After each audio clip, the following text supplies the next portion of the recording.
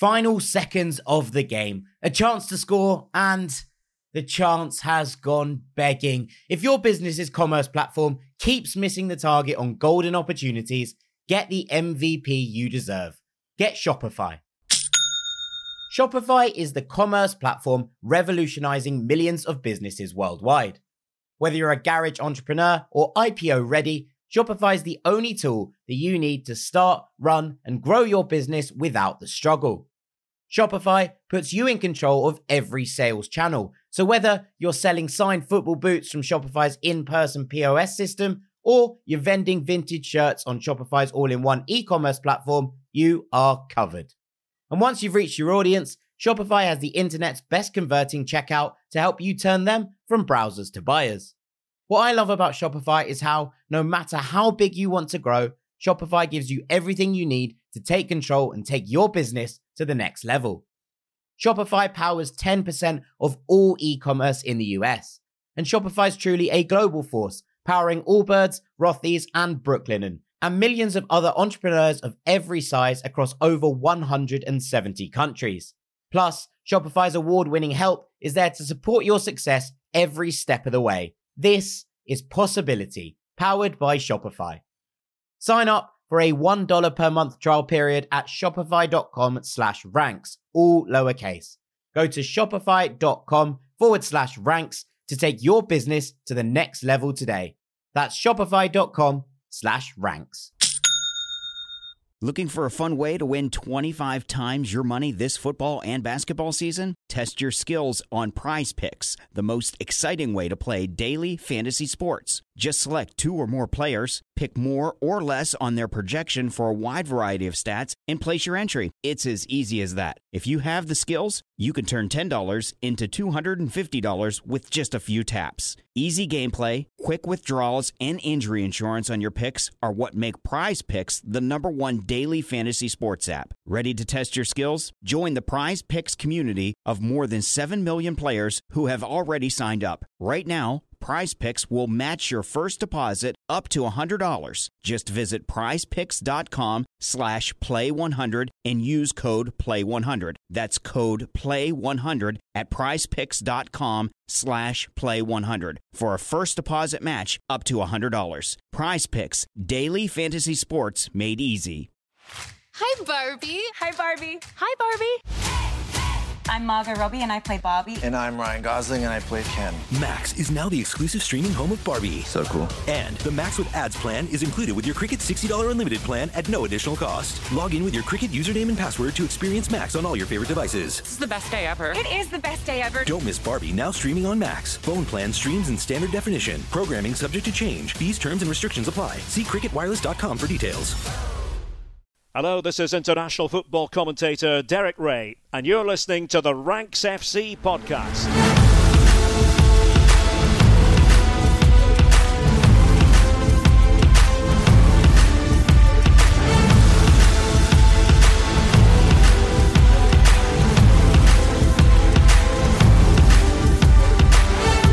Hello, Rank Squad, and welcome to the Ranks FC podcast. My name is Jack Collins, and I will be your host today. We're back for another week, and joining me, it's a two-man show today, is the one and only transfer guru, Mr. Dean Jones. How you doing, mate? Yeah, very good, mate. Yeah, just the two of us. Sam has been granted a day of absence, so yeah, let's see what me and you can do. We weren't actually planning on doing a Champions League show today, were we? We were looking at a few other topics, and then we realised the Champions League starts next week, and we won't have a chance to put out an episode before it all kicks off. So this is our opportunity to kind of wrap this all up. It's a bit weird the way that it's spread out because it's over the course of 2 weeks. So like we're literally talking about a couple of games here that are 2 weeks away. So predicting them ain't the easiest, but we're going to try and wrap it all and try and give it an overarching feel and vibe as to where we think we're at as we head into this last 16. Yeah, I mean, it's an interesting one because normally you're looking at this and thinking there's loads of teams in fine fettle, if you will, coming into the Champions League last 16. But actually, it doesn't feel like that at all. And actually, when you're going through these, you're going problems, problems, problems. And that's just not where we've been for so many years in the Champions League. I think it makes it incredibly exciting for this year's competition. So there's plenty to get through. I was a bit concerned, with it just being two of us today. And then I've seen Southampton fans on Twitter recently, and everything I can see is #Jones out. So I was really concerned that at some point I was actually going to have to do this entire podcast on my own. So I'm grateful to have you with me, my friend. Give me sport. A guy I speak to him there, he's a Southampton fan, and he said Jones out yesterday. I was like, it's a bit harsh, mate. I thought I did all right in the transfer window. Like you can't break news to me in this way. So I've been a bit on edge the last couple of days. I feel like I'm walking a tightrope and I might be on the streets soon if things don't go well. So let's hope this podcast means that it goes fine, because otherwise I'll be joining Nathan Jones in the breadline. Yeah, absolutely. So we're going to do this. We're going to do this in two set ways. So we're going to start off. We can do the first 4 ties, the ones that take place next week, and then in part 2 we'll do the 4 ties that are taking place the week after, and then in part 3 we're going to be talking about our favourites for the tournament as a whole, as it stands right now. Now, obviously, there's no bracket yet. We don't know who's going to play who. So this is basically a top-level line of the teams we think are in the best kind of form going into this Champions League last 16. But let's get going, and let's start with PSG Bayern, which is probably the headline tie of at least the first week. At least the first week, but maybe actually when you come to look at it, of all of these games, these are the two teams I think you look at and you go, okay, of all the sides in it, these are probably two of the favourites. Obviously, in kind of terms of the way that these two sides are set up, the players who play for them, the pedigree that lives within them, but also I think in terms of form, whilst they're not both absolutely flying, they feel like they're in better nick than some of the other big guns that we'll come to discuss a little bit later. Yeah, totally. Look, these two always seem to play each other, don't they? Like it always seems that the Bayern and PSG come up against each other. I think it's 4 in the last 6 seasons they actually have come up against each other. So that's why it feels like that. Obviously, they've played in the Champions League final too. I feel a little bit for Bayern Munich. I mean, they had a perfect group. They were in a group with Inter Milan, Barcelona, and Viktoria Plzen, and they got 18 points out of 18. It couldn't have gone any better. They conceded 2 goals. Their reward for that is to play PSG, who absolutely messed up their qualifying campaign and came second to Benfica. And now here we are. We've got possibly the clash of the round on our hands. And so, yeah, absolutely no glory to come of that brilliant run from Bayern Munich. But what we have got is the glory of one of the games of the round for sure, because these are usually among the favourites when you set out at the beginning of a season. And, well, it's tough to kind of grasp exactly who is favourites here. I'll get into the reasons in a minute, but I think personally it'll be Bayern. But what do you think? How are you going to head into this game? Where's your head at? Well, it's a strange one, isn't it? Because Bayern have just come through a slightly weird run in terms of the league. Obviously, they went back to winning ways in both the DFB Pokal against Mainz and then that game in the Bundesliga against Wolfsburg at the weekend. But before that, if I'm not mistaken, it was 3 1-all draws in a row since coming back from the Bundesliga's extended winter break. They drew to Leipzig in the first game back for the Bundesliga. Then they drew to Cologne at home, and then they drew to Eintracht Frankfurt. And that's fine in terms of Leipzig and Frankfurt both look like very good sides who we'll both come on to discuss later on in this podcast. But hang on, you look at the table and you go, oh, hang on, Bayern's lead has been whittled right down again to a point at the top of the Bundesliga. And now they've obviously signed Joao Cancelo, Daley Blind in this transfer window, and you're going, well, they've done another load of good business just to kind of see themselves over the line in many ways. But you take this kind of side and you think, if you're dropping points in these games in the Bundesliga, are they quite as cohesive under Nagelsmann as maybe they have been in previous seasons? And perhaps the answer is no, but then you go to PSG and fine, they've extended their lead at the top of Liga to 8 points now. But it's not been plain sailing for them either since they came back from the international break. And there's been a bit of chopping and changing for Christophe Galtier. The fact that they've switched between this kind of 3 at the back and 4 at the back system. We've had a couple of games where you're looking at the results and you're thinking, that probably shouldn't be happening. It's the 1-0 reverse to Rennes, the 1-1 draw with Stade Reims, who, to be fair, are on an absolute tear under Will Still. But you look at these and you go, maybe they're not quite as cohesive, and maybe we're making the same argument as they have been in recent years and in recent times. And I think just we're at a point where both of these sides don't maybe feel as infallible as they have done in PSG's case at the start of this season, where they felt absolutely wonderful. I mean, that loss to Rennes was their first league domestic loss of the season. Or Bayern, I would say, in recent years, in more kind of cohesive Bayern sides, and perhaps when Robert Lewandowski was leading that line. And it leads to a really, really interesting. I probably would shade PSG. Well, look, I think first of all, we have to set out the fact both of these teams are actually top of the league at the moment. And that's not really the case, as you say, at the top of this. Like most teams, like coming into this last 16, aren't actually in great form and stuff. But PSG are top of Liga, and as we record this, Bayern Munich are top of the Bundesliga. So, like, they are both in actually quite a good place as they come into the game. Watching PSG at the weekend, they beat Toulouse 2-1. Mbappe's injured at the moment, so Mbappe's not around. He's got an injury. Looks like he's missing a couple more weeks as well. Like, watching that game, the commentary said he's out for 3 weeks, and that means you're going to miss the first leg of this game. By the way, also, everyone just remember, this is a 2-legged affair. So all these games are over 2 legs, home and away. Neymar missing 2, groin problem. Verratti was out of that game with a suspension, but Ramos was missing as well. Renato Sanchez got injured in that game, so he came out.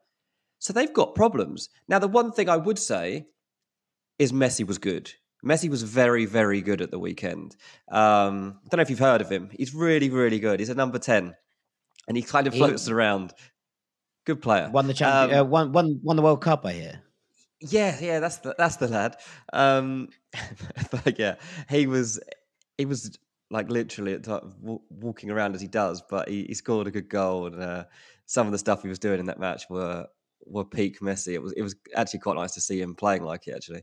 But because of those like injuries, and if they're still going to be there for a game like this, a little bit concerned for PSG, because I feel like being at home in the first leg is something they need to take advantage of, and I'm not sure whether they're going to be able to. I think Bayern will quite like this setup of going to the Parc des Princes first and just coming out of there alive and then winning it in the second leg. They've got that pedigree too. You know, PSG constantly like, will they ever win it? Will they ever win it? Bayern don't really have that kind of pressure. That's really where my hunch comes from here. The only major flaw or concern I think I'd have with Bayern, which you don't have so much with PSG, is like, where's your actual goals coming from? Like, since Lewandowski's gone, you don't have that obvious goal source that you would have had in previous years, like Thomas Müller still being looked to heavily. So that's probably where my main concern would come from. I just think, you look at Nagelsmann's Bayern in Europe, and they've stormed through the group stages, right, in the last 2 years in tricky groups. And they've gone, right, we're going to do this. They've come into the last 16. Now, last year, they had RB Salzburg in the last 16, and they drew the first leg 1-1. And if you call back to that game, they actually probably should have lost it. Now, the second leg, they won 7-1 at home, right? So this wasn't going to be an issue. But then the second, they go to the quarterfinal and they come up against Villarreal.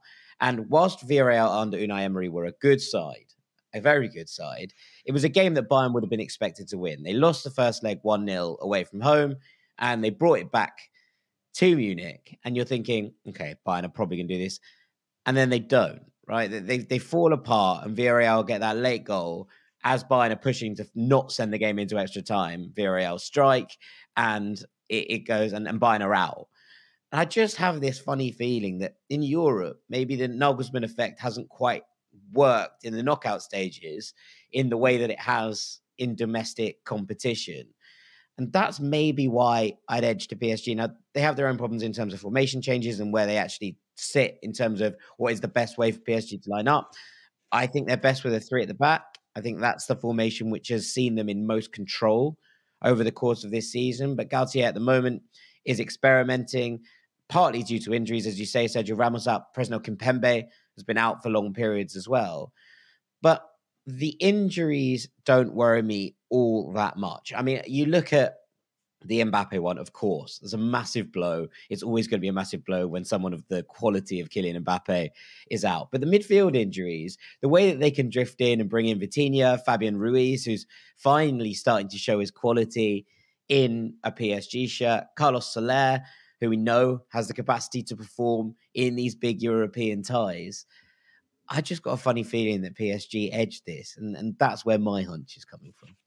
Well, they need to, because it'll be a disaster if they're out this early. The whole point, they keep changing managers because you're supposed to go and win the Champions League. So, it could be another an axe wielded.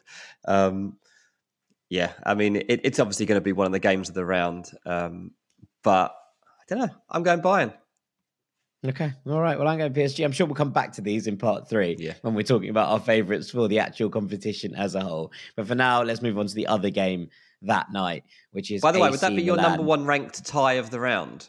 Because it would be mine. It depends how you look at it. In terms of like, are these the two teams one that you pick that you can't miss? Form? If you could only watch one game of this last 16, is that the one you'd pick? It's obviously the proper choice, but I'd probably go Frankfurt Napoli. So then this is me. So welcome to my world. Right, from two teams who are top of their league and flying to two teams who are really not and who have been in some trouble in recent weeks. AC Milan versus Tottenham. Now, if you pick this tie when it was drawn, Dean, Milan look like comfortable favourites. It's fair to say that they don't anymore. I mean, since the World Cup, they are one of the worst teams I've seen. Them and Liverpool will be right down there. Complete mess. Terrible results. The structure. We're talking on Patreon on Monday about what Pioli was doing against Inter Milan. In case you don't know, they lost a Milan derby at the weekend. They've had a couple of stuffings in the weeks before that too.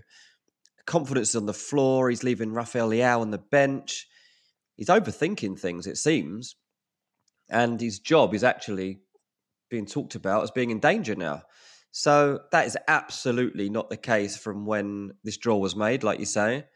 And yeah, I would have 100% said at that point that I would have fancied AC Milan. Not the case anymore. Really not the case anymore. While Tottenham still have some work to do to convince us all that they are turning a corner, it does actually look like they're turning a corner. It doesn't help that Antonio Conte has obviously had to undergo surgery and he's got to, make sure he's healthy at the moment as well as being able to help lead this team. And I'm sure, in an environment like the San Siro, maybe he would have loved to be back in there masterminding a big win against AC Milan, as you would have done in previous years of management. But for Tottenham here, I feel like they've got a bit of structure now about them, a bit more confidence. They've made good signings. Harry Kane is in great form. They've got players on the up, whereas I feel like all of Milan's players are currently falling off a cliff.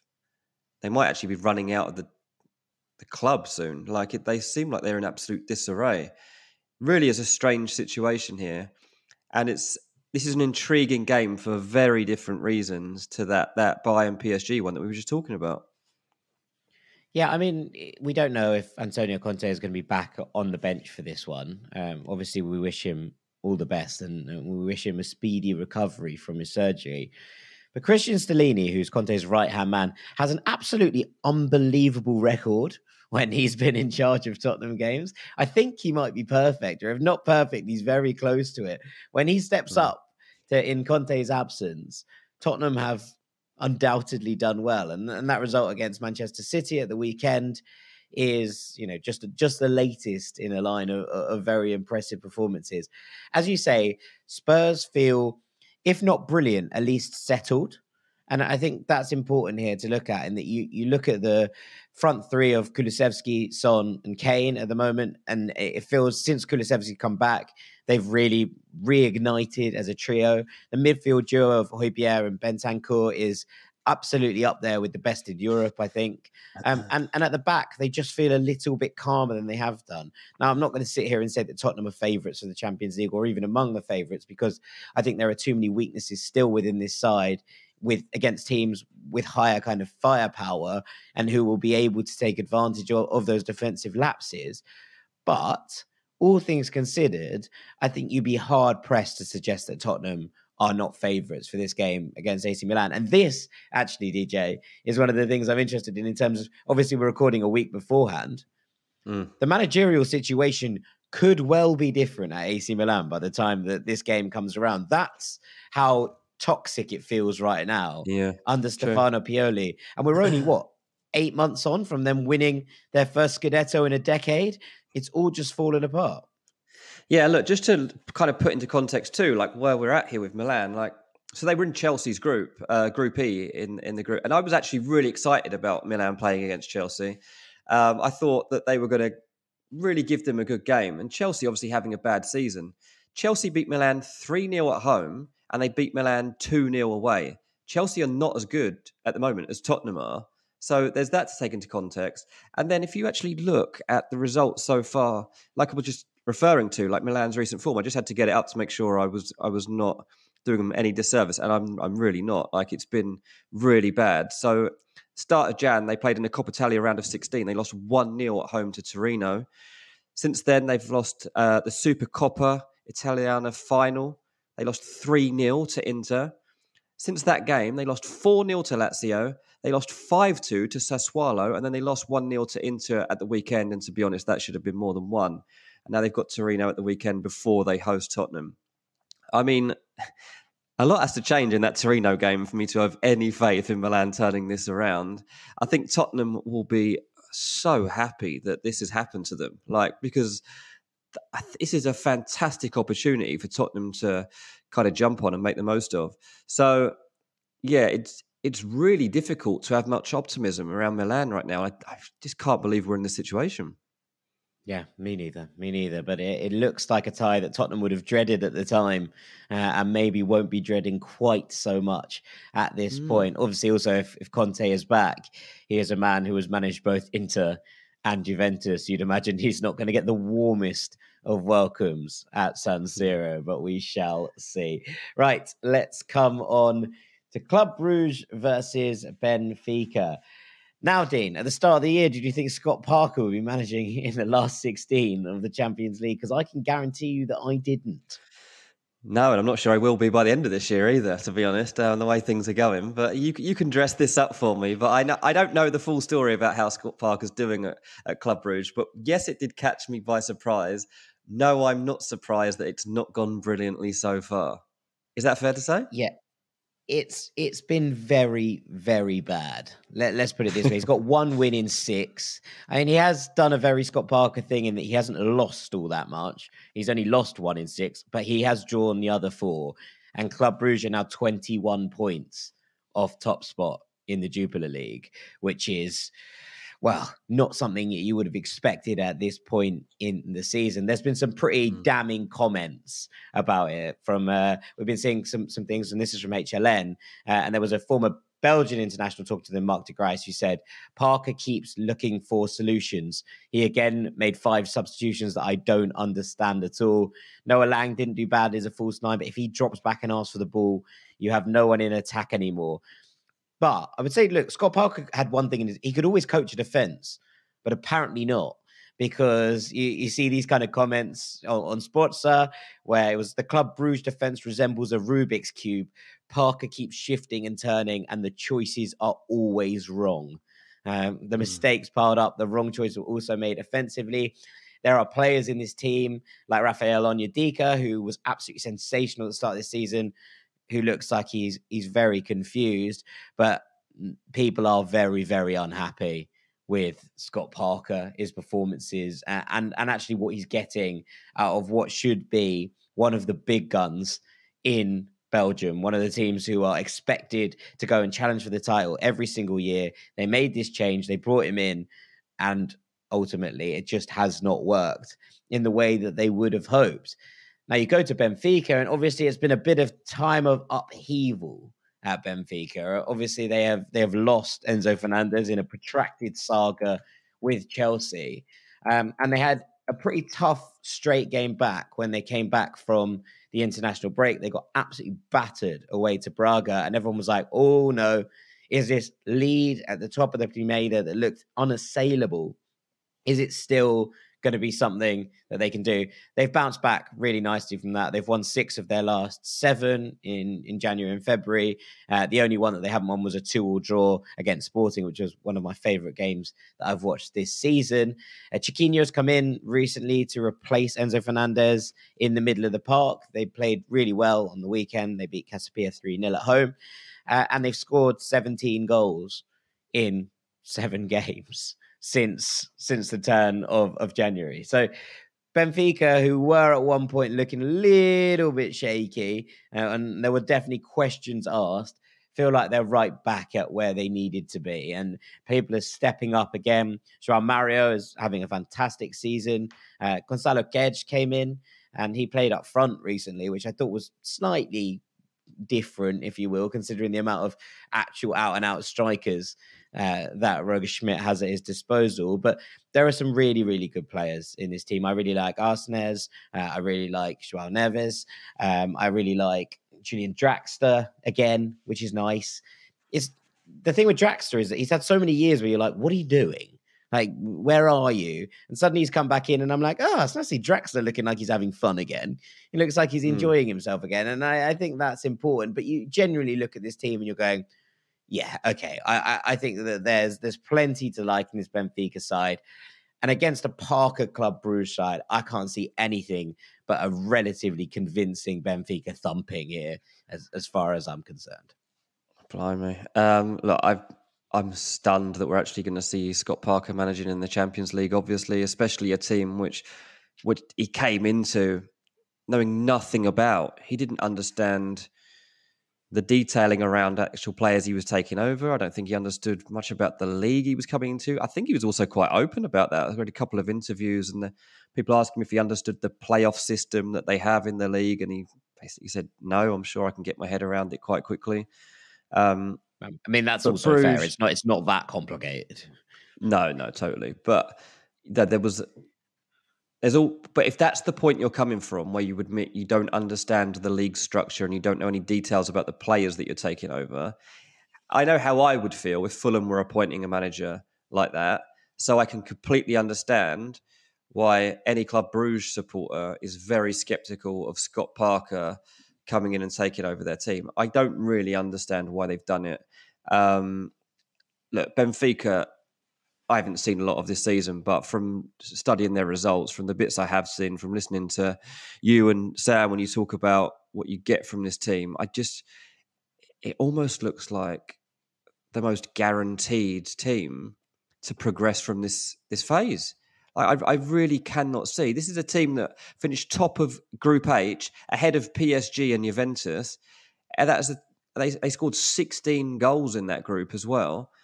And you're up against a team here in Club Bruges who finished second in their group, behind FC Porto, who are fourth in the Belgian Pro League right now. Honestly, I'm a bit like Scott Parker here. Even though I don't know a lot about the Bruges players, apart from obvious people like Noah Lang, I can't see them winning this, because I know that Scott Parker won't be able to optimise the quality of Noah Lang. Like, I liked Scott Parker a lot. Like, I knew him a little bit. I spoke to him several times. I thought he did a reasonably good job to turn around the mess that Fulham were in. But he's too negative. And Noah Lang is such a talent.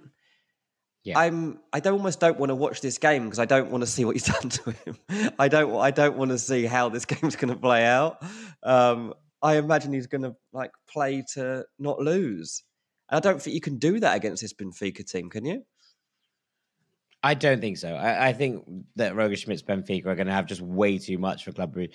And I think that Roger Schmidt's Benfica won't be scared of many teams in this competition, considering the form that a lot of teams are in and considering what they did in the group stages to top that group, including PSG and Juventus. Why would they fear anyone? I think at this point, and that's a cool place to be in if you are Benfica. So yeah, I think this one might be a little bit one-sided. But then again, it's the Champions League. Who knows? Right, let's finish this week's fixtures with Borussia Dortmund against Chelsea. Chelsea are a little bit all over the place, Dean.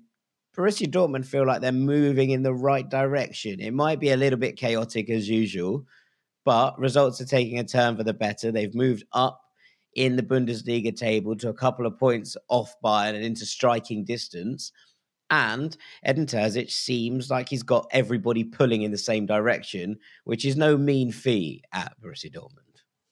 Yeah, absolutely. I mean, the same old problems apply in that there'll be brain farts in that defence, and they will make mistakes and they will switch off, and you can catch them unaware. There's always that you can prey on in this Dortmund team. But I have watched a fair bit of them since the return to action, and they do seem like a team that has turned the corner a bit. They seem to have a bit of confidence about them at the moment. They certainly are creating chances. It's not always wholly convincing. I think it was the Mainz game. I'm just looking at their fixtures and trying to remember which one it was. When they've got so many attacking options, basically, that they haven't really had time to gel. Yeah, in that game, I think I talked about on Patreon when they had Marlon, Ikoko, Brandt, Adeyemi all in attack.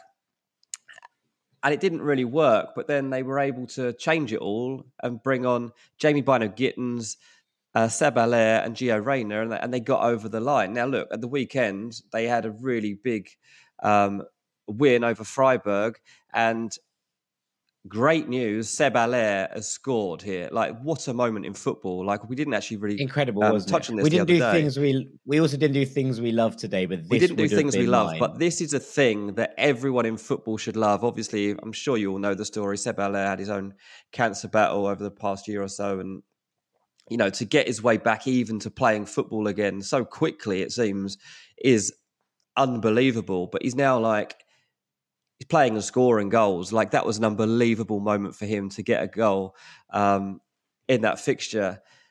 Dortmund are really, really impressive in terms of the depth chart that they've got in attacking positions. Obviously, they got Jude Bellingham too, a player that Chelsea actually like themselves and have an eye on with the potential to try and to sign. This is a really interesting game, especially this away leg and just what happens, because if Chelsea lose by a couple of goals, I can't see them overturning it. I really can't. I know a few people who are Chelsea fans who also are going to this game saying, I've got to go to Dortmund. It might be the last time I see Chelsea in the Champions League for a few years, which is probably a bit over the top. But given their league position right now, Chelsea are 10th. They don't have any identity right now. I can kind of understand it. Obviously, they've made a lot of signings. Their squad now looks very different to it did in the group stages when they did win Group E. They won 4 of their 6 games. But they've signed so many players, they can't even register them all for the Champions League. So Badiashile, who was pretty much their best player against Fulham, I thought, the other day, he's not even available for selection. And I'd say they actually would really need him for a game like this one against Dortmund, who can be just so difficult to stop because the kind of interactions basically between the front four are just rapid at times. When they break away, they really, really break away. And when Jude Bellingham carries that ball forward too, and those 3 or 4 ahead of him are swapping positions, it's quite terrifying. So this goes... I've got 2 theories here. One is that Chelsea disappear without trace, and I think they could really struggle. But then I remember this is Chelsea. And when Chelsea are successful in the Champions League, it's usually when you least expect it. It's when they're having dreadful league seasons, yeah. It is. So Chelsea will probably win the Champions League this season. That's the problem here for me. And they haven't got anything else to play for, really. They can put everything into the Champions League and think like, look, we win the Champions League, it means we're back in it next season. It's the only way. And we might even knock Tottenham out of the Champions League positions and they don't get to go into it. So there's that little narrative in the background too. I'm not sure they can do that because they don't have a proper goal outlet, and this whole number 9 Havertz thing is still a bit of a concern.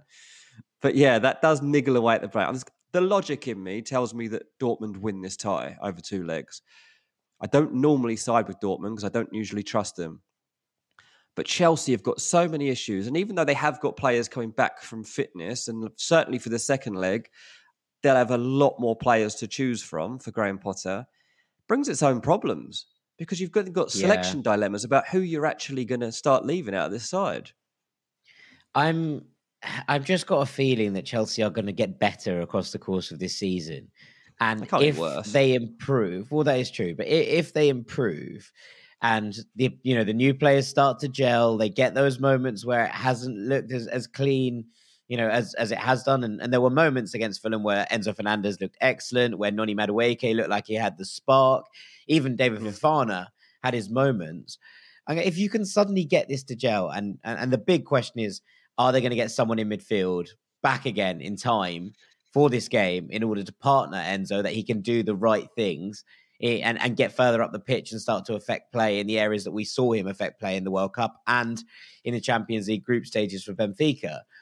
So if Zachariah's back, I'm going, maybe Chelsea can actually get a moment here that actually allows them to kick on this competition. And if you're playing anyone who has a propensity to collapse defensively, you'd fancy it to be Borussia Dortmund and Schlotterbeck and Süle, right? Like, who have been better in recent weeks, but still have those lapses of concentration definitely in the locker. So that's where I'm at. It's a hard one to judge a week out because, Chelsea could improve slowly over the next weeks, and I think that they will. I'm with you. My head says Borussia Dortmund win this tie, considering where Chelsea are at. But I've just got a feeling. I've got a feeling that it's not going to be as simple as that. So it is one of those where I'm going to sit proverbially on the fence. And that's how I'm going to roll. The thing is, just looking at Dortmund's recent results, they scored 5 against Freiburg.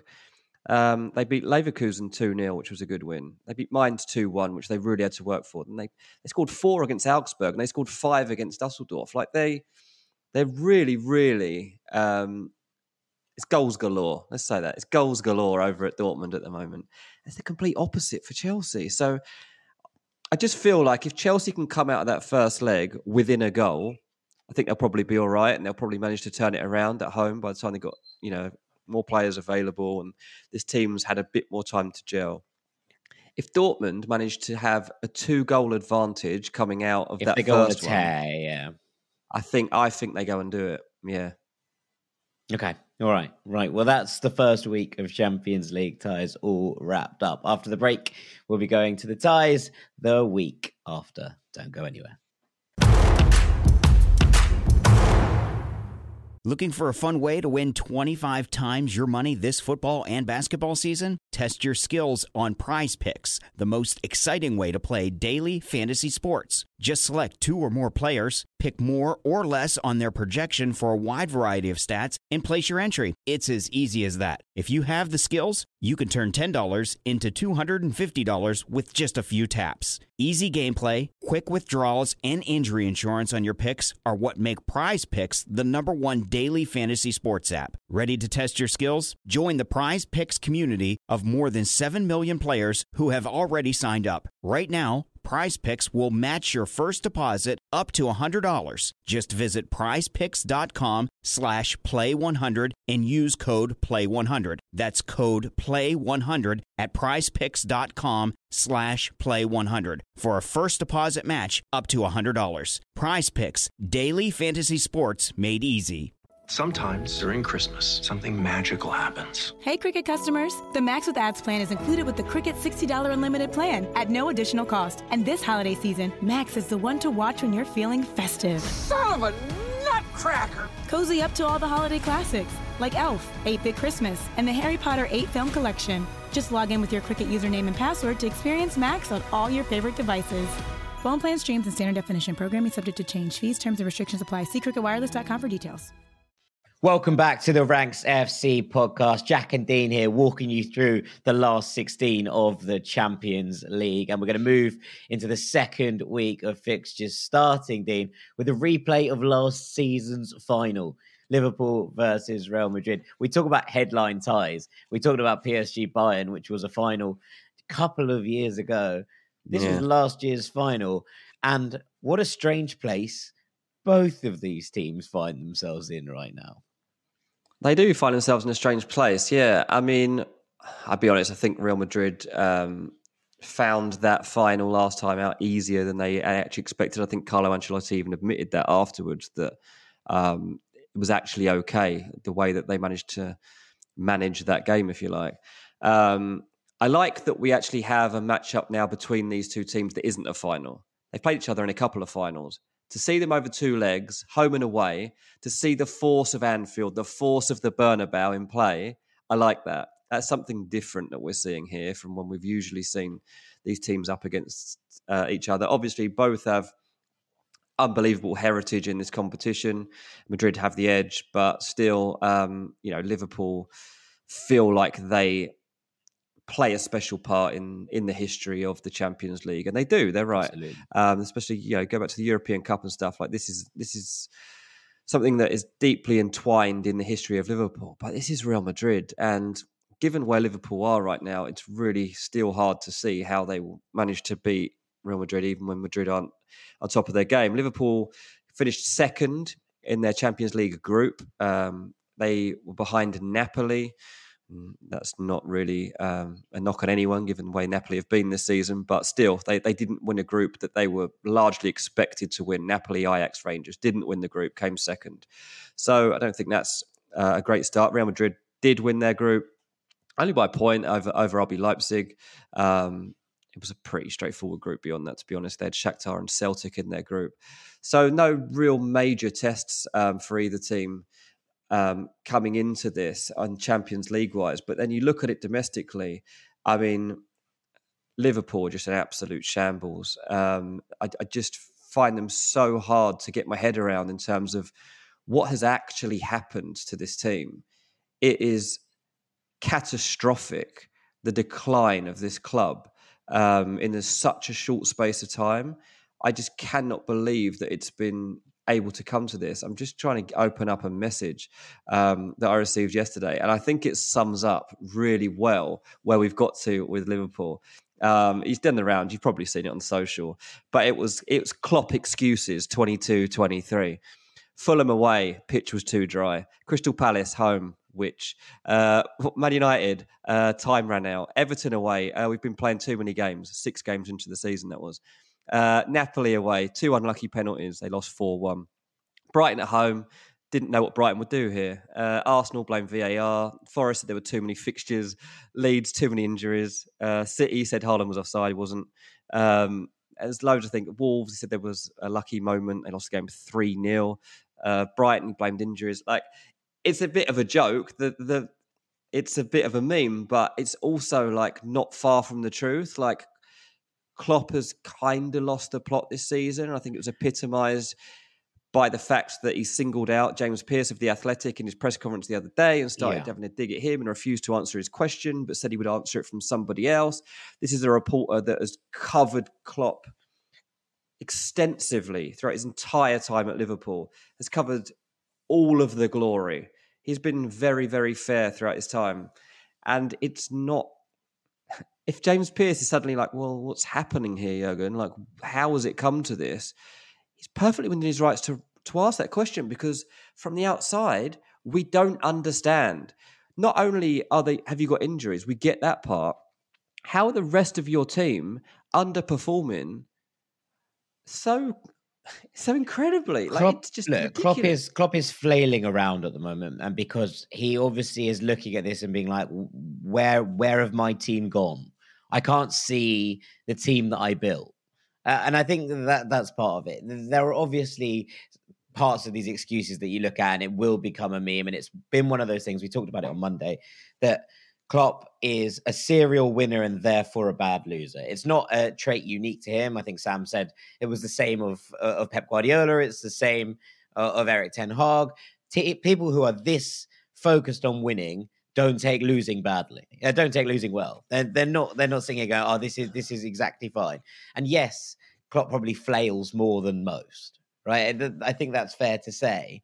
But generally, I think when you're looking at these things, I'm not looking at a man who I'm like, oh, you're trying to find ways out. I'm looking at him going, I don't know what to say. And that's a strange position to find himself in. He can't be looking at the performance at the weekend and going, well, the reason we lost is because Wolves had one attack in the second half. The reason they lost is because they were just incredibly easy to play through in both central midfield and central defence. But I think generally Klopp will be looking at that and going, I don't recognise the team that is playing in front of me. And that's a pretty terrifying thing for a manager, isn't it? You're looking at it and going, how do you get out the other side of this without a full squad refresh in the summer? And are Liverpool going to have the finances available to do that? We don't know yet. And I think it leaves everyone in a really quite tricky position here. It just feels like Liverpool are burnt out. And the emotional toll of last season and coming so close to that quadruple, the physical toll of playing that many games, all of it coming together without, significant new faces in the areas where Liverpool needed them most, I think has left them in a situation where it's very hard to pick up the pieces until the summer. It's almost like get to the end of this season and refresh. But just like Chelsea, Liverpool's ability to just make things happen in knockout competitions remains pretty sensational. And that's why we'll never write them off in a tie like this. Yeah, I mean, I understand that. I wouldn't normally write them off either. I honestly think I'm gonna. As we sit here right now, I mean, this game is to be played in a couple of weeks' time, like literally for 2 weeks from the moment we're sat here talking. And a lot could change in that time. I mean, Liverpool have got games against Everton and Newcastle.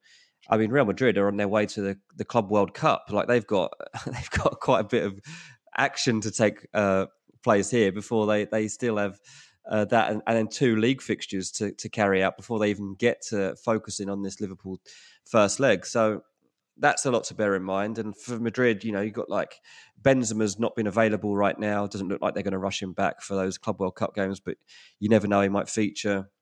Will he be available for this tie? I don't think he's travelled, mate. Has he not even travelled in the end? I know there was talk about whether he would. And I don't think they've Benzema either. But there's bigger injuries as well in Militao, Mendy, and Lucas Vazquez, who isn't maybe the most obvious player to be like, oh, he's injured, but actually giving right back cover for Dani Carvajal, I think he's actually become quite important to this Real Madrid squad in terms of rotation. And all of those being injured without any kind of expected return dates being obvious on the table, it's not pretty. And you actually double that down on Real Madrid's form this season, right? First 11 games, Real Madrid picked up 31 points from 33. They drew 1 game in the first 11 and won the other 10. Since then, in the 9 games following that, they have won 4, drawn 2, and lost 3. It's suddenly been like, oh, hang on. Real Madrid's form has kind of dropped off a cliff a little bit. And then you can see that by the fact that Barcelona are 8 points clear at the top of La Liga all of a sudden. They lost 1-0 to Mallorca at the weekend. You look at the team that actually played, the rotations in it. Nacho played centre-back, scored an own goal.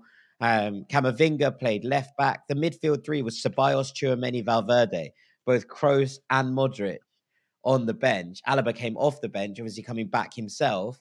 Asensio, Vinicius, and Rodrigo as the front 3. This is not the Real Madrid side that we know. And look, as you say, it might be different by the time it comes back round. But at the moment, this is a team that is not playing the way that we expect it to. And Liverpool have to take heart from that. They do. But Liverpool's form and so far this calendar year is the worst in the Premier League. They are literally the worst team in the Premier League on form right now as we sit here. So they are in actual crisis. Like I'm trying to think of a player that's not out of form. I'm sure I can. There's no one that's jumping out at me. It's got that bad. Like there've been a few. You're thinking, Maybe, like it might still be Harvey Elliott keeping hope alive. But there's just been no uplift, and it's hugely worrying if you're a Liverpool fan as to how this season ends up playing out. Again, I talk about Chelsea, obviously, and the fact that winning the Champions League can save their season. This obviously the same for Liverpool, so it's the same rules apply. I think I said Chelsea were 10th earlier. They're not, obviously they're 9th and Liverpool are 10th, but that's crazy in itself. Like those both teams underperforming massively, yet it still feels like Liverpool. For some reason, it feels like Liverpool are much worse than Chelsea to me. It just feels like maybe it's because they've had a harder fall. Maybe that's what it is. Maybe it's that we had such high expectations of Liverpool that they've just properly crashed down, whereas Chelsea, we knew there was going to be some problems this season anyway as they got to grips with all the changes that were being made. But I couldn't tell you anything positive about Liverpool going into this game beyond the fact that typically in the competition they do well, and Anfield is usually a place that helps them pull off big results. Player for player, there's no one here that I could dig out and say, yep, he will stand up for this match and he'll dig out a performance. I'm not going to say that about Darwin Núñez. I'm not going to say it about Salah. I'm not going to say it about Thiago. There's no one. Trent, whoever it is, I'm looking at him like, don't trust him. Like, just can't rely on these people right now. It's a crazy place to be in. And it'll be interesting to see just how they do approach this game, whether they're cagey in it or whether they do actually try and, obviously they're going to try and win, but what they can take away from the first leg to go into the Bernabeu, because I'm pretty sure they're going to feel like they need to go in there with a lead. I can't see that this Liverpool team feel like they could go on even terms to the Bernabeu for a Champions League second leg knockout game and expect to come out alive. I don't think that's going to be the case. So they've got to win this first leg. Yeah, agreed. I think that's the only hope in this one. Although again, it's Liverpool in the Champions League, and weirder things have happened. Right, let's come on. I'm trying to push that out my head. I know. And logic doesn't dictate, but logic sometimes has to not dictate in knockout competitions. Yeah. These are the ways of the world. Right, let's come on to Eintracht Frankfurt against Napoli, which is probably my favourite tie of the round, I think. This is the one that I'm looking at and going, yeah, this is the one I'm excited about. And it's not just because of Napoli, which is nice, because Eintracht have rejuvenated themselves, I think, in so many ways. Obviously, they had their go, and they came second in their group behind Tottenham. There were some very impressive performances in there to get ahead of Sporting and Marseille. I think it was the most even group of all of the Champions League groups. There was no obvious weak link in it. There was also no obvious absolute standout side in it either. So this was a fun group, and Eintracht came out of it in second place. We know that they have pedigree in Europe. They are the current holders of the Europa League, and they're a team who have been very, very impressive in their own right. Their fan base is incredible. So is Napoli's. This is a game where you expect it to be absolutely electric in both legs. And I think that makes for fun circumstances. We know a lot about Napoli. A lot has been made of their season. They are exceptional. They are glorious fun. They are steaming away at the top of Serie A, helped by Milan's crumbling and Juventus having an absolute points deduction. But here we are. You look at all of these bits and bobs, but Frankfurt are famous upsetters of the apple cart, if you will. They're a team that knows exactly how to look at a favourite in the eye. They came up against Barcelona in the middle of that Europa League run, and they went, yeah, all right, go on then. Went to the Camp Nou, took over, brought fans from everywhere. There were Frankfurt fans in all the home areas, and they absolutely spoiled the party of what had been the Xavi Renaissance up to that point.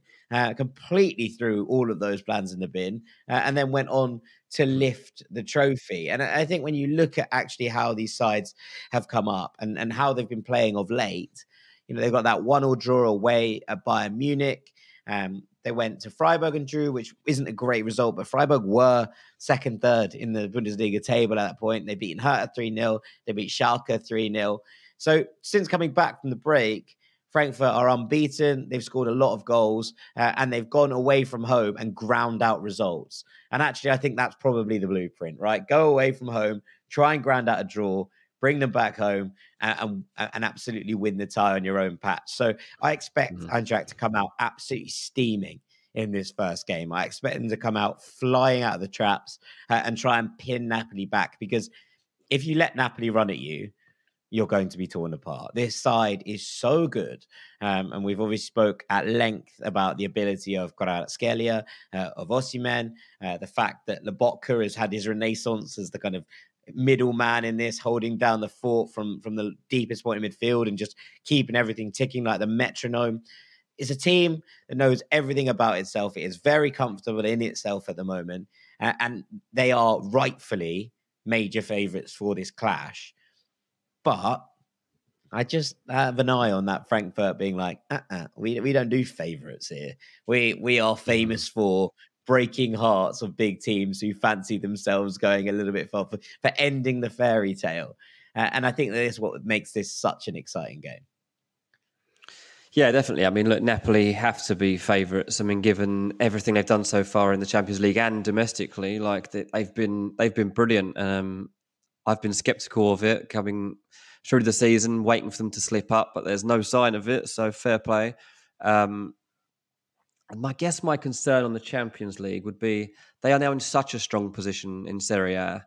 Is it strong enough that they can actually focus on both, or are they still going to be absolutely we cannot let this slip in the league, that something like this does slip? That's probably the only cause for concern I'd have, because otherwise they win. They win this game. They are the better team. They're probably the best team in Europe at the moment. They should probably be favourites to win the Champions League right now. But they're not, and there are reasons for that. Yeah, but there are reasons for that. But yeah, you're right. Frankfurt in this first leg are going to give it everything. Their support is unbelievable. We've both seen them before. They are ultra loyal, so noisy, and it will count for something in that first leg. So it'll be interesting to see if they can get the lead that they definitely need going into that second leg. I'm still going to back Napoli, but there is reason to be cautious. Yeah, I think you're absolutely right. I too am going to back Napoli in this one, but I think the upset is probably closer than most people will have it on their cards, if you will. The history suggests that upsets are very possible when Eintracht are in town. So I wouldn't be writing them off, is my thing. But I think Napoli are rightly favourites and will be rightly favourites in pretty much every game they play this season until we're proved otherwise. So it's going to be a cracking tie. What a day that is. Liverpool, Real Madrid, Frankfurt, Napoli. That is a cracking game, cracking day of football.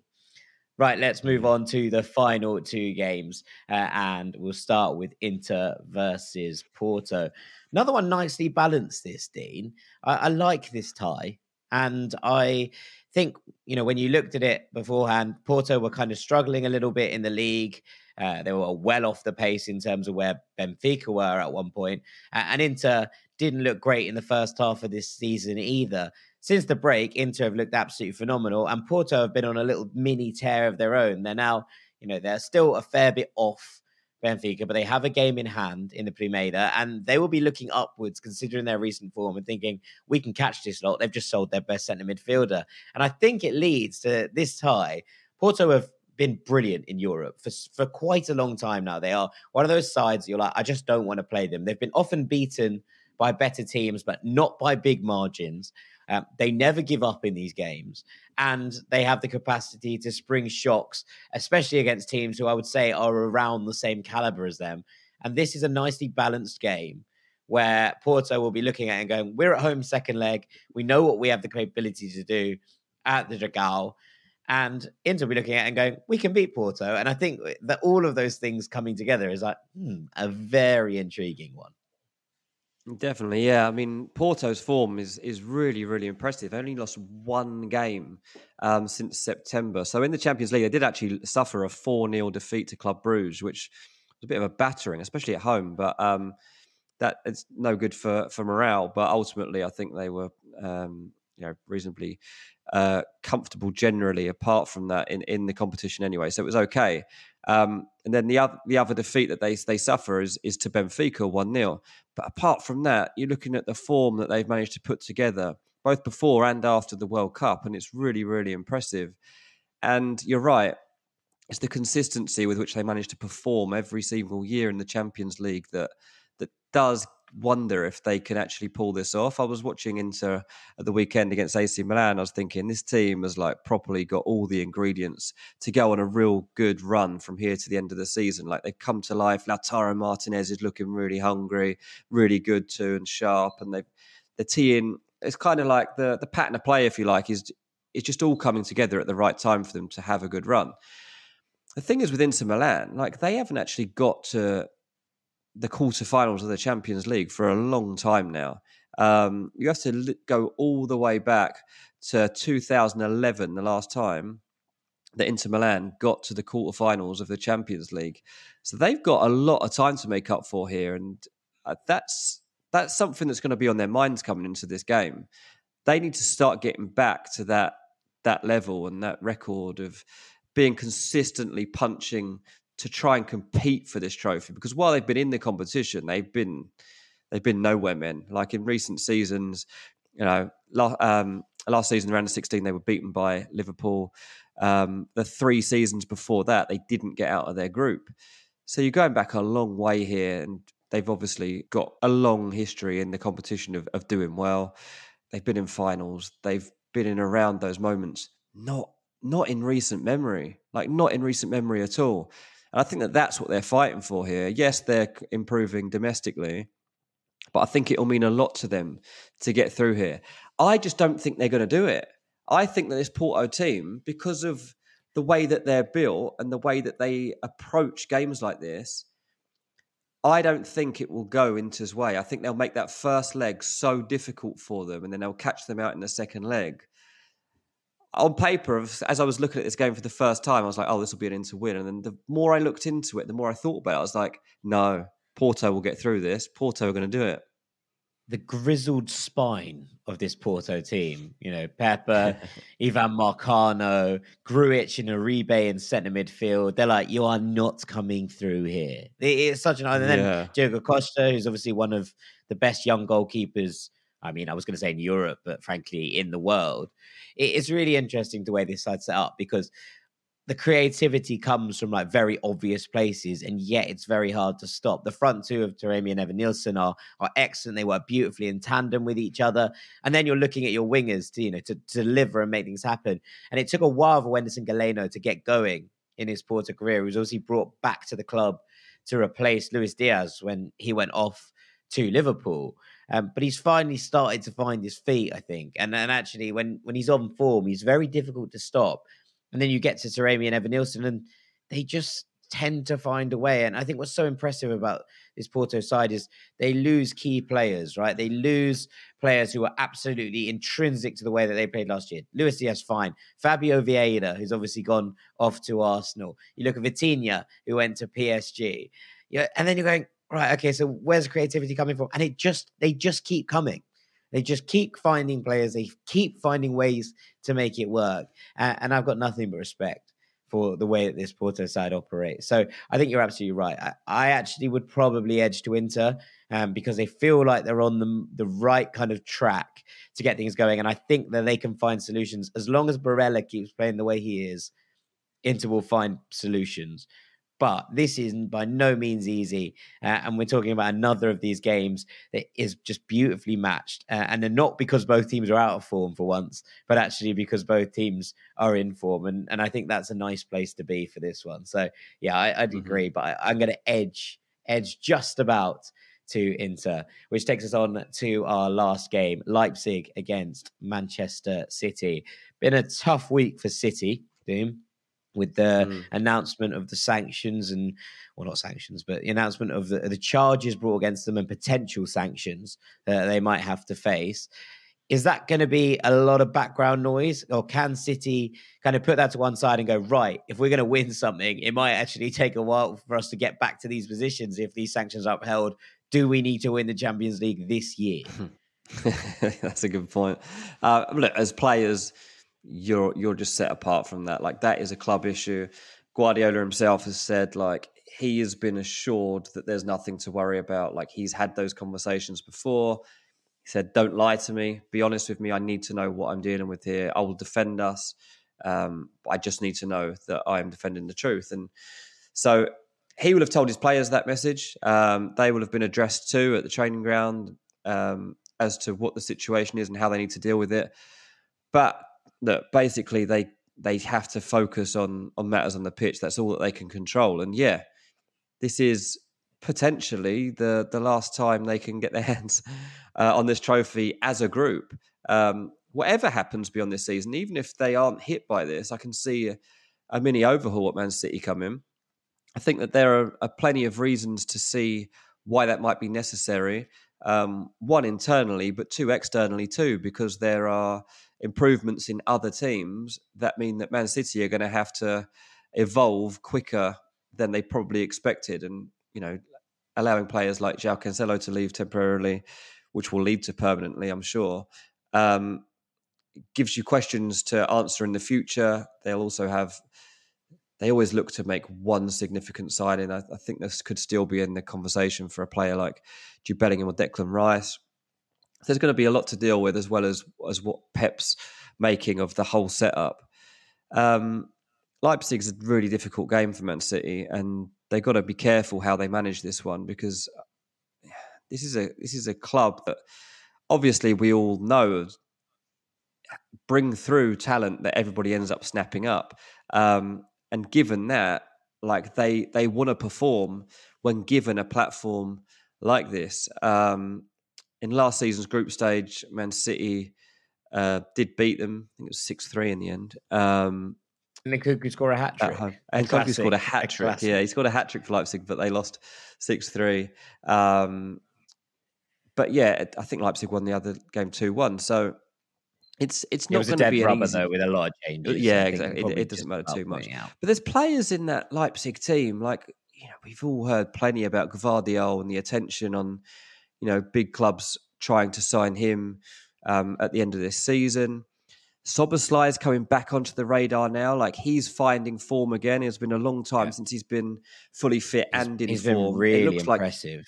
It looks like he's got both those things. Yeah, I mean, I haven't seen major headlines around him recently, but I'm kind of waiting for them, because I've watched RB Leipzig twice in the last few weeks, and both games it looked like he was back, and I was like, this is what you want to see if you're Leipzig and you're going into a game like this, because he could be that difference maker. Obviously, they got like Timo Werner and stuff. Like, it's a very different system, and I'm sure that part of him will want to make an impact against an English club, just to show people that, like, he isn't the flop that we all think he was. Well, Pep loved him. Do you remember? Pep talked so much about the fact that he loved what Timo Werner brought to a team. It was like one of those things that everyone else would be going off, and Pep would be like, nah, you're all just reading that guy wrong. He's actually really useful. And I'm Pep watches football as differently usual. to us. Yeah, he watches football very differently to us. And he has been overcomplicating things, right? However you want to defend Pep, however you want to dress him up, that's fine. Like, he's obviously a football genius. I'm not going to argue that fact. But at the weekend, the changes that he made to Man City's team against Tottenham just didn't seem wise. They just seemed like changes that were not going to help the team get the result they needed. Leaving Kevin De Bruyne out of any lineup, if there's no injury or problem involved, just seems like a bad idea. And I think that the main issue has to be, like, how do we get, if Haaland is going to be like the main goal scorer for this team, and they are now just going to have one guy that eats up the majority of chances rather than sharing them around, that's fine, as long as you're consistently doing it. And Haaland's not doing it like on the weekly basis. He's having like feast or famine, basically.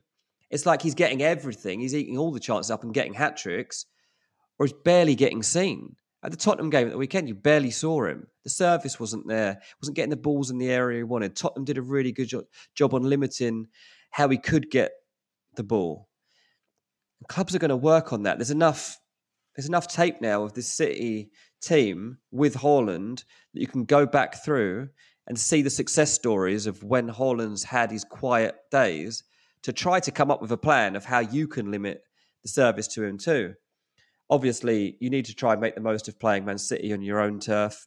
I think that's going to be the key to this. It wouldn't surprise me if Leipzig win the first leg.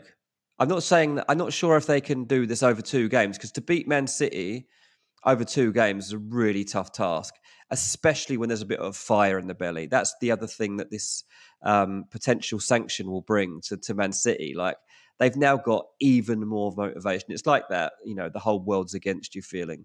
They will have a bit of that, because it probably does feel like that when you're Man City and you're constantly having to prove that there aren't financial irregularities going on inside the club, and you're trying to prove that you can win the Champions League and you can win on all fronts, and that Pep is a genius and that you are one of the best players in the world. All these different things. But Leipzig can also play on the flaws of this team right now, and I think that there are 1 or 2 that Leipzig have the potential to do that because of the players that they got within the setup. Yeah, I mean, I think this is a high scorer, but I think City come out the right end of it. Obviously, Leipzig are missing their first choice goalkeeper. Galashi got injured, and Janis Blažević has come in. He played for Borussia Mönchengladbach's second team, and then Heracles Almelo in the Eredivisie for a couple of years. He's brought back in as backup, and now he's being chucked in at the deep end. And you know what? He's done okay, but I don't know how strong he can be against the likes of an Erling Haaland and a Kevin De Bruyne, who I assume is going to come back into the side. You look at the rest of the team, and the attacking front 4, and even without Nkunku, Szoboszlai, Olmo, Werner and Silva is great vibes. I really enjoy that, and I really like what Haidara and Xaver Schlager bring behind them in order to just hold things down and hold down the fort. But I just think that despite how good Leipzig have been, and they have been good, and they are right up there with Borussia Dortmund in the kind of chase on the tails of Bayern Munich. I tweeted a couple of weeks ago that I wouldn't want a Marco Rosa RB Leipzig side chasing down my tail if I was Bayern Munich in the run-in of the Bundesliga and I was trying to manage lots of different things. But I just have a funny feeling that City probably have too much for them here.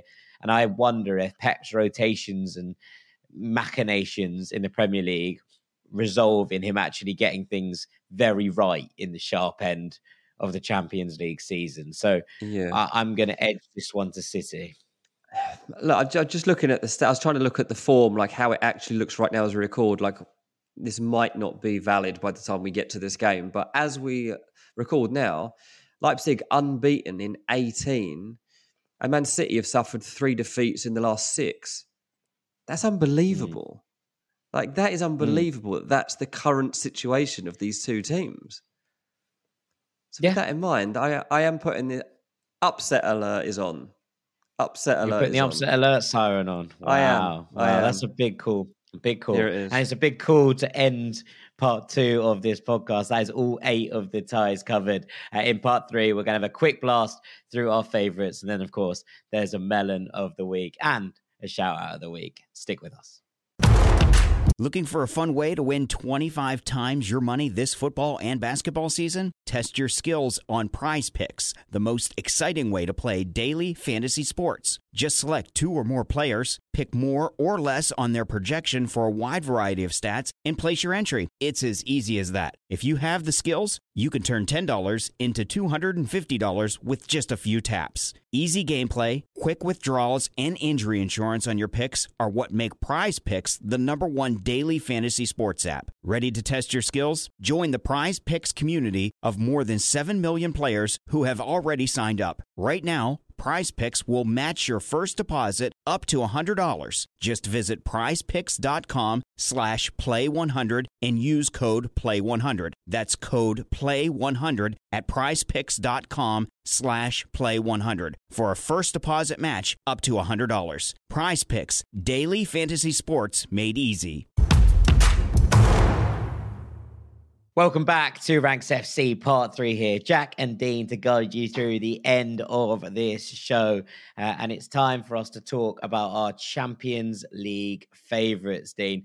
Who have you got looking at this Champions League last 16 as a whole? who are your 3 favourites to win the competition before we get anywhere near the start of this round of 16? Yeah, okay. So, looking at this as we are right now to decide who I think will win the Champions League, I think that, well, I've already said earlier on at the start of the show that I think Bayern Munich will beat PSG. I think whoever wins that game is the favourite to go on and win the Champions League. I think they win the Champions League. Either PSG or Bayern Munich win the Champions League. So that's why that game is important to watch, because you're going to be seeing the eventual winners. That's my biggest feeling towards this. The rest, it is all up in the air because, like, as we've said, like addressed throughout this, nobody's been that good. But my second favourites to win the Champions League are still going to be Real Madrid. I'm still going with them. They are the reigning champions. They might not have a domestic title race to worry about by the time we get to the late stages of this. Like, if Barcelona carry on at the rate they are, and if Real Madrid slip up maybe twice more or lose a Clásico, they might be out of reach. So it might be that by the time you get to the semi-finals, everything's on it for Real Madrid to go on and win this. So, yes, they've got a difficult tie on paper here in the last 16. But again, I'm saying Real Madrid. So Bayern, my favourites. Real Madrid, my second favourites to go and win it. And my third favourites to win the Champions League, I'm just going to throw it out there and say Chelsea. It's just one of those, isn't it? It just feels it's like the unknown. history's on the way. It's the unknown. Yeah. Like they've got a tie here that it is winnable. They've got a squad that is on paper absolutely ridiculous. If they can gel, if they can win these one-off games, they can win the Champions League. We've seen it before. So I'm just putting them in the bracket. I'm just going to leave them there to cover myself. Okay, all right. The good news for you is that my 3 favourites are completely different to yours, so that's nice. Good. Because at number 1, I'm going to go out there and put the best team in Europe at number 1. The best team left in this competition are Napoli, and I look at every team in this entire 16, and I go, could you stop Napoli? No. Could you stop Napoli? No. Could you stop Napoli? No. Now, that doesn't mean that they won't, but on paper, Napoli are by far and away the most explosive, exciting side left in this competition. And I think that when you're looking at this and looking at the teams that are left in it, and especially looking at the fact that the big guns, a lot of them find themselves in a bit of a patchy run of form, you have to look at the best side in the best form. And right now that is Napoli. So I can't look past them as favourites for the Champions League. I'm going to change it up slightly in that regard for number 2, where I've put Man City. I got a feeling that kind of weight of, if not now, maybe never. And if Pep is thinking about walking away, as reports are suggesting, then maybe he wants to bow out by finally getting this one over the line. I just think that with Haaland, and we've talked about the goal scoring prowess, yes, there are elements of this Man City side that aren't as good as they have been in previous years. Fine, 100%. But if you have that number 9 who can score goals from pretty much anywhere, who can make things happen on the turn of a sixpence, then you have the capacity to win any game. And I wonder if, as Pep, kind of moves around in the different areas, he actually comes back to his strongest 11 in the Champions League. And when that strongest 11 is playing and it's comfortable, there are very few teams who could stand before this Man City side and not tremble. So I'm going to put them in at number 2. And at number 3, I'm going for PSG, who I shaded to win that tie against Bayern. They're in a tricky situation right now, and I completely agree that ties on a knife edge. But if they get through it, as I have kind of edged, then as players come back to this, as you get more back, and I think if they can get back to that 3 at the back formation that Galtier deployed at the start of the season, then they looked very, very good, very nicely balanced, and in a really good place. So I'm going to chuck PSG in as my. You know what's going to happen, don't you? All 3 of them are going to be out. Liverpool going to win it. Liverpool are going to win it. Yeah. We've just picked 6 teams to win the Champions League, and none of them were Liverpool. So that's probably what's going to happen now. If we don't cover it between the two of us, mate, we are rubbish at this. We should have got Sam in. We should have got Sam in to do another 3, and then it would have upped the odds a little bit better. But that's where we are. And the one thing I am comfortable saying is that I don't think Club Brugge are going to win the Champions League. So no, well, so we can all take. You've covered that well. That. According to the bookmakers, Club Brugge are the least likely team to win the Champions League at 200-1. The favourites are actually Man City at 2-1. I might lay that. I might lay it at 1-200. Just put my. Here you go. I don't think they're going to win it. 1-200. Just put your Napoli. My mortgage. Your Napoli's good value. Napoli are like 6th favourites, so you've got some value in that bet. That's probably the best one that's come out of that little section. All right, well, it's a Napoli double on Scudetto in the Champions League to take me home at the end of this season. We'll have that. Right, do you want to close us off today with Melon and shout out of the week? It's time for Melon of the Week. And this week's Melon of the Week is Real Betis defender Luis Felipe. Couldn't miss it, mate. I couldn't miss it. This is harsh because it's not a red card. It's not a red card. He's got, those that don't know, he was sent off in the 95th minute of the weekend's 4-3 defeat to Celta Vigo. It was his 3rd red card of the season. He's only played 11 games. This is a record. Nobody's ever done this. This is Melonish of the highest order. You don't think it's a red card? No, I don't. Okay. What's your defence? Well, it's just not a red card. But he shouldn't be sent off for this. Like, there's no even Celta fans are coming and be like, yeah, that's harsh. Very funny that he got sent off in both games against Celta, but he definitely not a red card. It's really weird. He's having a really weird season because actually when he stays on the pitch, he's been one of Betis' best defenders, but he just hasn't stayed on the pitch very much. He's almost on for as many games suspended as he has for starts. And Betis have a real discipline issue. It's, we talked about this at the start of the, before the World Cup. William Carvalho got sent off in the midweek game against Barcelona after the final whistle. And then Luis Felipe got sent off in this one. It's like Betis have this kind of real weird tendency to have a player has to get sent off in every game or we're not showing enough passion or something. It's absolutely ruining Betis' domestic season. And it's really quite strange. But it is what it is. I completely agree with you in terms of the melon shout in that you can't get sent off 3 times in a year and expect not to be called an absolute melon. Fine. But I think this red card was harsh. Yeah. No, it's fair. I absolutely couldn't look beyond it, to be honest. I thought Mbappe, obviously he missed a couple of pens. I think that was just about within the time frame where I could have picked it. It was on last Tuesday night. So it was post our recording of last week's podcast, but not pre. It's too long ago. It's too long ago. And who else did I contemplate? Asensio. I thought about Asensio for his penalty at the weekend, but no, nothing was coming close to this. Right, it's time for shout out of the week, and what I've got to say at the start of this is thank you. Thank you to everybody that has taken up the challenge of writing it good, and giving us the 5 I really stars liked we wanted. It real good. That was my favorite one, I think, of all the reviews that came in this week. I was thinking I saw it very good as well. So yeah, thank you. There was quite a lot of those, so I can't go through them all.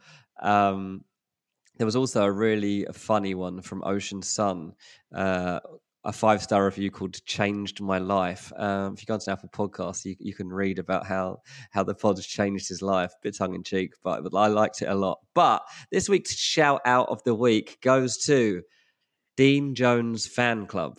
What a surprise!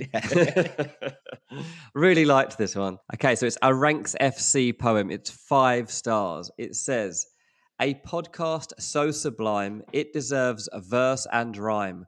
To truly capture its beauty, I'll engage in crude poetry. Jack is a wizard, soccer knowledge like Dumbledore. About 3rd division Irish football, nobody knows more. Dean is a good lad, a transfer guru to boot. He's also a dad, and his weekly Melon Award is a hoot. Sam really knows how to rank. He's got a strategist's mind, a true grandmaster at work. His thoughts could save your team from a bind. I hope the lads like this poem. It's really just an ode to three great footballing minds and their podcast. That's the GOAT. I love it. Nice. I love it. Very good. I love That's it. Excellent. It was really, very, really good. very good. Apart from the bit about Sam knowing how to rank and really putting me in a bit of a bind halfway through with a tongue twister that could have gone horribly wrong. It was really comes good with the stuff. territory of this podcast name, doesn't it? But yeah, that's good. People, please keep them coming in. We've definitely boosted the rankings since this started. We're getting them on a weekly basis now. It's something we put, as I said before, zero effort into, and now we're doing it. We're getting a little fun segment out of Dean Jones Fan Club. Whoever you are, all I know is you live in the USA. Thank you for that. Keep them coming in, people. Poems, funny things, it good, whatever you want. Just give us the 5 stars. Thank you. Thank you very much to everyone who submitted them. They really do help us to grow and to reach new audiences. But with that, this has been a long podcast. I think it's probably time for us to call it a day. And all that's left for me to do is say thank you so much to our transfer guru, Mr. Dean Jones. Cheers, mate. I've been Jack Collins, Knave of Hearts. Thank you so much for listening to Ranks FC today. We hope you've enjoyed our walk through the Champions League round of 16. Slightly ahead of time, but such is the scheduling of this podcast that it felt like we had no other choice than to get it into the mixer early on and try and get the best out of what we could find from Champions League round of 16. We will see you all next week. Take it easy, gang. Peace. For the ones finding new ways to ensure the job always gets done. For the ones wearing many hats. For the ones who are hands-on, even from far away. And the ones keeping business moving forward. We are Grainger, offering professional-grade industrial supplies, plus real-time product availability and access to experts ready to answer your toughest questions. Call, click Grainger.com, or just stop by. Grainger, for the ones who get it done. Final seconds of the game. A chance to score, and the chance has gone begging. If your business's commerce platform keeps missing the target on golden opportunities, get the MVP you deserve. Get Shopify. Shopify is the commerce platform revolutionizing millions of businesses worldwide. Whether you're a garage entrepreneur or IPO ready, Shopify is the only tool that you need to start, run, and grow your business without the struggle. Shopify puts you in control of every sales channel. So whether you're selling signed football boots from Shopify's in-person POS system, or you're vending vintage shirts on Shopify's all-in-one e-commerce platform, you are covered. And once you've reached your audience, Shopify has the internet's best converting checkout to help you turn them from browsers to buyers. What I love about Shopify is how, no matter how big you want to grow, Shopify gives you everything you need to take control and take your business to the next level. Shopify powers 10% of all e-commerce in the US. And Shopify is truly a global force, powering Allbirds, Rothy's, and Brooklinen, and millions of other entrepreneurs of every size across over 170 countries. Plus, Shopify's award-winning help is there to support your success every step of the way. This is Possibility, powered by Shopify. Sign up for a $1 per month trial period at shopify.com/ranks, all lowercase. Go to shopify.com/ranks to take your business to the next level today. That's shopify.com/ranks.